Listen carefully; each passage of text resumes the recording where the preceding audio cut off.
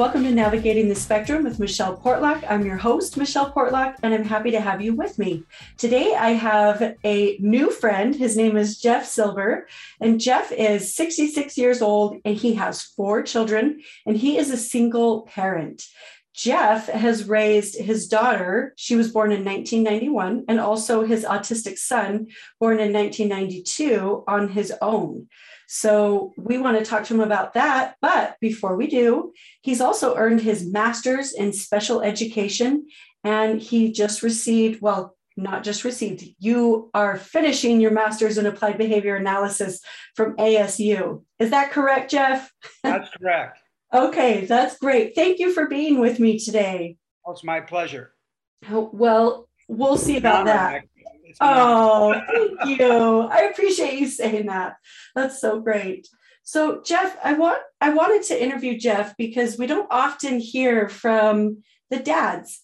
And I think it's really fantastic that Jeff represents the fathers out there and that he's been a single dad for some years now and that he's done it so well. And he's raised his 2 children, but his autistic son in particular, which is what we'll focus on, because that's kind of what our podcast is about.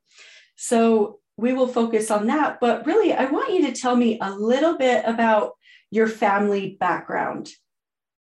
My background and my children's? Yeah, yes, exactly. Well, my daughter was born in Austin, Texas. Mm-hmm. And then we migrated to Iowa, where I'm originally from, because of a job opportunity.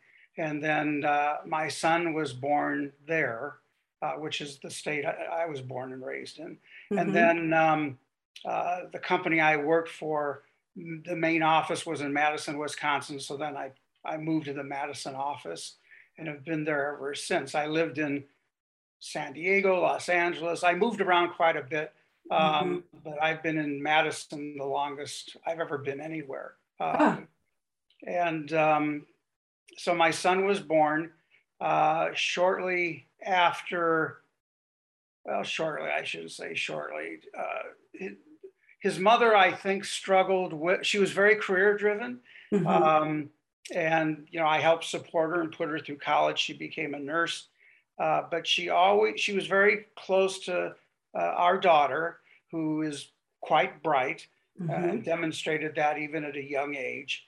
When we discovered that my son had autism, I think she had a problem dealing with it, mm-hmm. or dealing with him, mm-hmm. And accepting the fact that he was not perfect, like my daughter is perfect as any parent thinks their child is.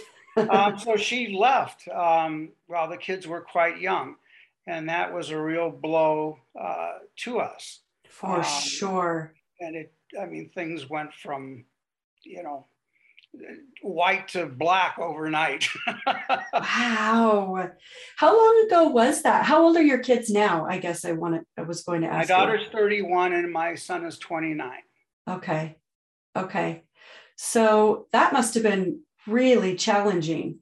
So you knew when your son was a young little guy that he was autistic? Yes. We didn't suspect anything. He was in mm-hmm. preschool, mm-hmm. And the preschool teacher noticed some characteristics mm-hmm. and pointed them out to us. And we, of course, were in denial, but had felt the obligation to go and have him validated. So he was tested for everything, OT, PT, had all kinds of tests done to make sure it wasn't hard of hearing or, mm-hmm. or eyesight. And the final diagnosis was that he was on the autism spectrum disorder. Mm-hmm. That's interesting. I guess when you talk about your former marriage and the mother of your children, I think that it's really interesting to me how different parents handle autism diagnoses. And I think sometimes we miss the mark. We let fear get in the way and sometimes our own pride of what we think our child should be. But the reality is our children really are remarkable. We just have to take the time to get to know them for who they are and where they're at. Exactly. And unleash their potential. Yes. Yes. So it sounds Every like child has potential. They do. Absolutely. So what I'm wondering is, how in the world did you juggle being a single dad with two young children and one with additional needs? Well, it was quite a challenge. I think the fact that it was so sudden and no warning whatsoever, I didn't have time to think about it or worry about it. I was always a very involved parent. There were times when I would call myself a single parent, even when I was married. Sure. But I think the call to action was there, and I had to meet the obligation to raise my kids. I love them very much. I wanted the best of them and for them, and they were my priority. But at the same time, I had to continue. I was in a successful career in corporate America, which consumed a lot of my time. So that was a conflict because I wanted to devote as much time as possible to my son and daughter. But I couldn't financially leave the corporate job because I still had the financial obligation to support them. And then I had the obligation in my own heart to make sure that they still maintained a good relationship with their mother, to whatever they wanted that to be. I wasn't going to prevent them from seeing her. She was in the same city in the beginning. I felt they had been traumatized enough. I didn't want to add to it by saying anything nasty about her, or your mother abandoned you, or anything along those lines. So there were all these things going on that juggled my emotions a lot. But I think the thing that made me continue on was just not having time to think about it. Just, when your house is on fire, you run. You don't stop and think, well, what should I do? That is so true. And maybe I don't know if I can say it's a good thing, but it does keep us moving. And it does keep us moving in a forward direction to some extent. I was going to ask you, so I know a little bit about your history, and I'm wondering, so you worked in the corporate world, but at some point in your lifetime, you went back. Actually, you said what year, but I forgot to write that down, but you earned your master's in special education. So tell me how that came about. How did you even fit that into your life? Well, my son obviously was the seed that sparked that. He was reaching the point in school where I found the need and desire to be very heavily involved. But I also decided that I wanted to be a good advocate for him, just not one that gets in the way. So I decided one way to do that was to start taking some courses. And then before I knew it, I had enough to earn a master's. Wow. How I found time for it, at the time, because of everything I had gone through, I sought out therapy just to help me deal with feelings and emotions that I had to mask from the children. And when I told my doctor that I was going to enroll in college, he told me I was crazy. He said, with your plate as full as it is, it's the last thing you should do. It will be the most damaging thing you can do to your mental health. And I explained to him, but doctor, it's my anchor. It's the one thing that kept me attached. It was the one thing that I did for myself. And it was the one thing that helped me stay grounded. So I found time for it. And then after a while, financially, I started saving and saving. So I left the corporate world and went to work for the University of Wisconsin, which was a drop in income, but still significant enough to support them and the services I was providing for my son. And then that's when I started working in ABA clinics part-time. Wow. I think it's pretty special that you went back to get your degree, your master's in special education, and you say that's what kept you grounded and it was for you. But really, it's really pretty tender that what was for you was actually for your son. Yes, that's true. That's true. And but it mattered. I tell parents, I always think of the analogy, you're on a plane, and what do they tell you? If you lose altitude, the oxygen mask drop. Put your own mask on first before you help your children. Because if you try to help your children first, you'll be of no use to them. So I look at through those lenses at just about everything. Like if I don't take care of myself, I'm of no use to my children. And even though I was managing everything and juggling everything and being there for my son every minute, I even go to school with him. I could have, maybe broken at any time. And then what good could I have been? I finally did hire a nanny, which was tremendous in so many ways. I hired her because I needed help, but the benefit I got was that she made absolutely no distinction in how she treated my daughter and how she treated my son. If they were going to go do something, they did it together. She did not let his autism be an excuse to not do something or to exclude him from it. And I think that was extremely healthy for him. And I learned a lot from her just in terms of that.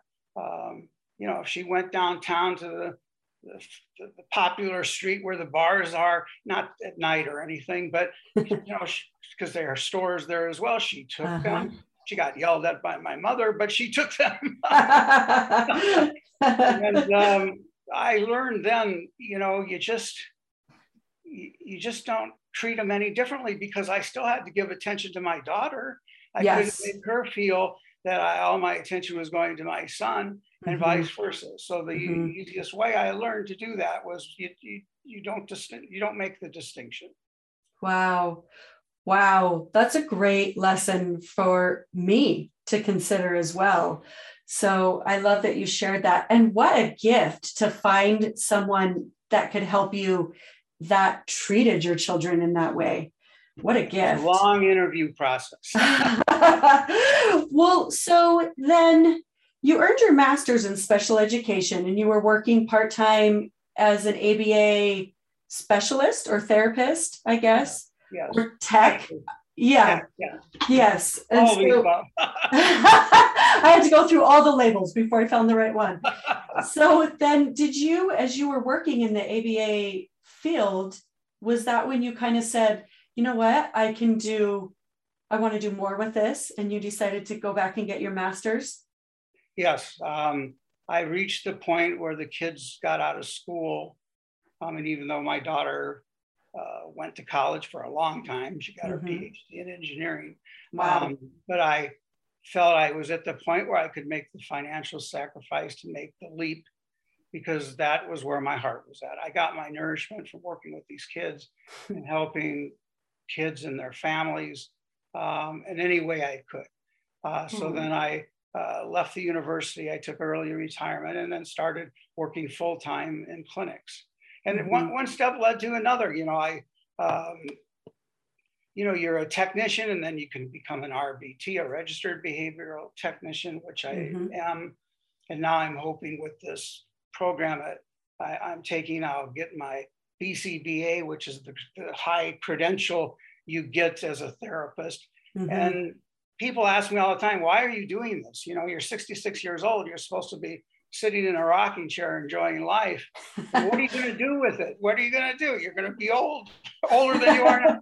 And my response is always, I don't know what I'm going to do. All I know is that I want to be the best at what I can be, so that I can provide the best help and support for families and their children. I'm not driven by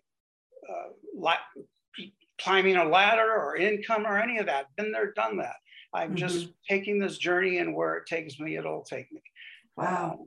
So that makes me a little emotional. I know you can see me, but there's like a couple little tears I might have had to wipe away there. I just think that's really special. And it makes me wonder what parenting looks like for you right now and where your son is at right now. It's interesting. Sometimes when I've like written papers or whatever, and I'll sometimes stop and struggle. I'll start writing, you know, I was a single parent of a child with autism. And I thought, wait a minute, I still am. I'm still single. I'm still this parent. Parenting, it's changed in that he's older and my daughter's married, but I'm still very close to both of them. We talk like my daughter still comes to me for issues she doesn't talk to her husband about, which I think is wrong. But my son still lives with me. He's 29. He could live independently, but to be honest with you, I think I'd be lost without him. He's completely independent. He works, he drives, handles his own money, finances his own car, grocery shops, takes care of me. He's totally independent.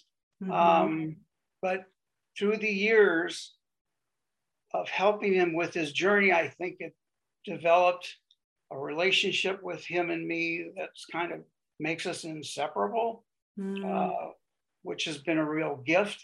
But now I'm reaching the stage of my life where, you know, I have to be practical. Like, you know, what do I do for him when I can no longer be there for him? Sure. Yes. That's actually, I think that's the question that weighs on the minds of parents that have children with additional needs. And I think it's tricky, but it sounds like from your experience that your son can manage on his own.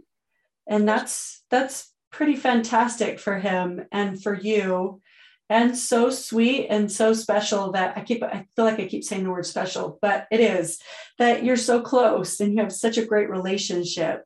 I think that's really great. It's been a journey. When he started going to get into special ed classes at school and had his IEPs, I would go to the IEP meetings, of course. And they were filled with all the things that he was never going to do. He'll never do this, he'll never do this, he'll never do this. And I thought to myself, no way. So I had to insert myself. There was no ABA therapy then, at least not that I was aware of. I hired my own reading tutors, my own math tutors. I was fortunate enough that I could afford to do it. But I wanted him to focus on everything he could become, not on his limitations. And they said he'd never drive, and he drives. They said he'd never read, and he reads. I'm not responsible for that. I'm not saying that because I'm patting myself on the back. It was in him, and it's always been in him. Now I'm getting my job was just to bring it out, to unleash it. And the rest was up to him. I made him feel special every day. I made sure that I built his self-confidence every single day, because I think showing love and self-esteem are more important, and this will probably create excitement, but I think in some ways it created to his, attributed to his success more so than therapy alone. Because I see families that come to therapy, but the families are so disjointed or whatever the issues are. You still think, oh, how does this child have a chance? So, you know, I think the number one thing a parent can do for their child is just love them and make sure they believe that if they can be an astronaut, they can be an astronaut. I mean, that's why my daughter's an engineer. And my son, he got accepted to college, but he didn't want to do it. I think he was always one that would have best fitted for a trade. And that's one of my regrets. I don't think I pushed him hard enough, so he didn't go to school. But he worked, he found jobs, and he had all of his jobs were respectable jobs, from working for the government to working in an insurance office, and to where he is now, which he's a tire installer because he loves cars. That's one thing he's always wanted to do. And now he's doing something that brings him a lot of satisfaction. And I always told all my children, do what makes you happy. Forget about the money. You know, you've got to wake up every day and look forward and feel the enthusiasm for what you're going to do. I love that so much. I also, what you said made me think about, I have episode 34 with Teva Johnstone. She is a therapist, and she actually said, all our children need is at least one person in their corner. They need one person they can rely on, one person that believes in them, one person that builds them up and loves them and accepts them for all that they are and who they're not too.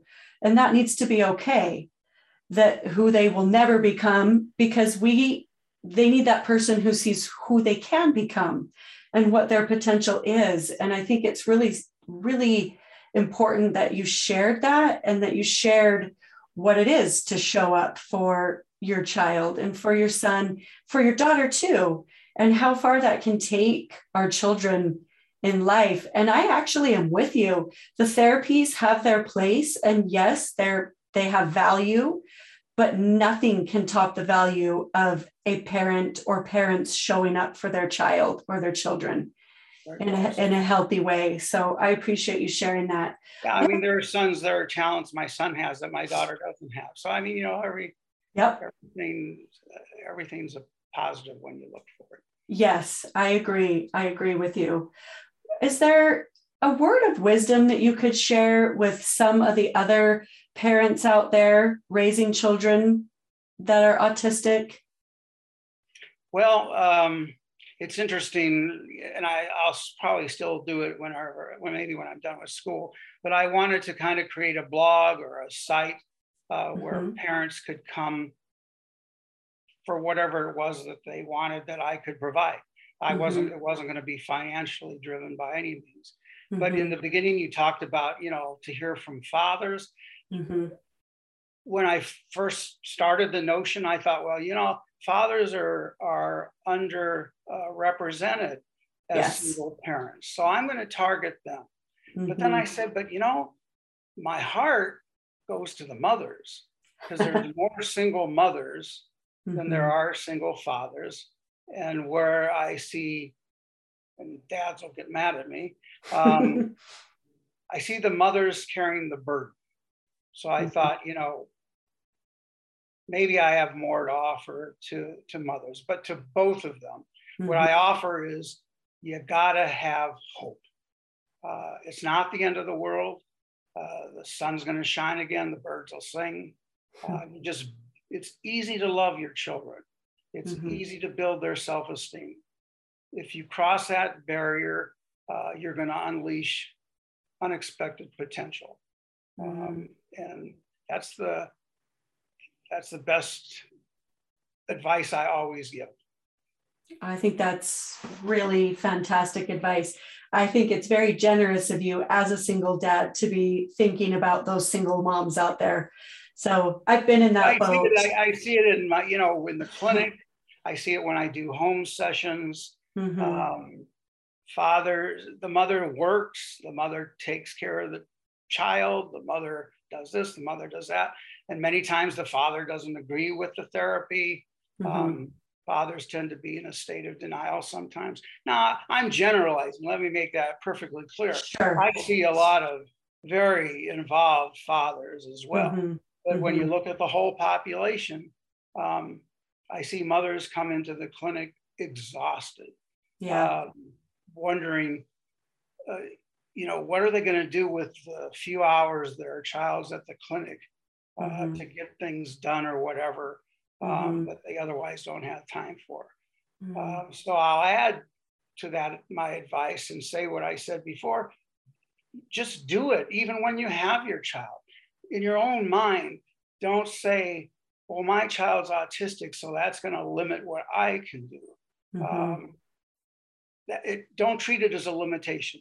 If you have errands to run, you have errands to run. If you want to go back to college, you go back to college. I mean, don't view it as a limitation. View it as something special, a challenge, no doubt, but not insurmountable. And you get a lot of joy and satisfaction from it. Wise words for sure. Thank you so much, Jeff. I really appreciate what you've shared here today and that you were willing to join me. Thanks for being here. Oh, like I said, this was an honor. I mean, I appreciate it. How often I find somebody who wants to know what I think. Well, I do. And I know that the people that are listening will love hearing your words of wisdom. So thanks again. Oh, thank you very much. It's been a pleasure. Thank you.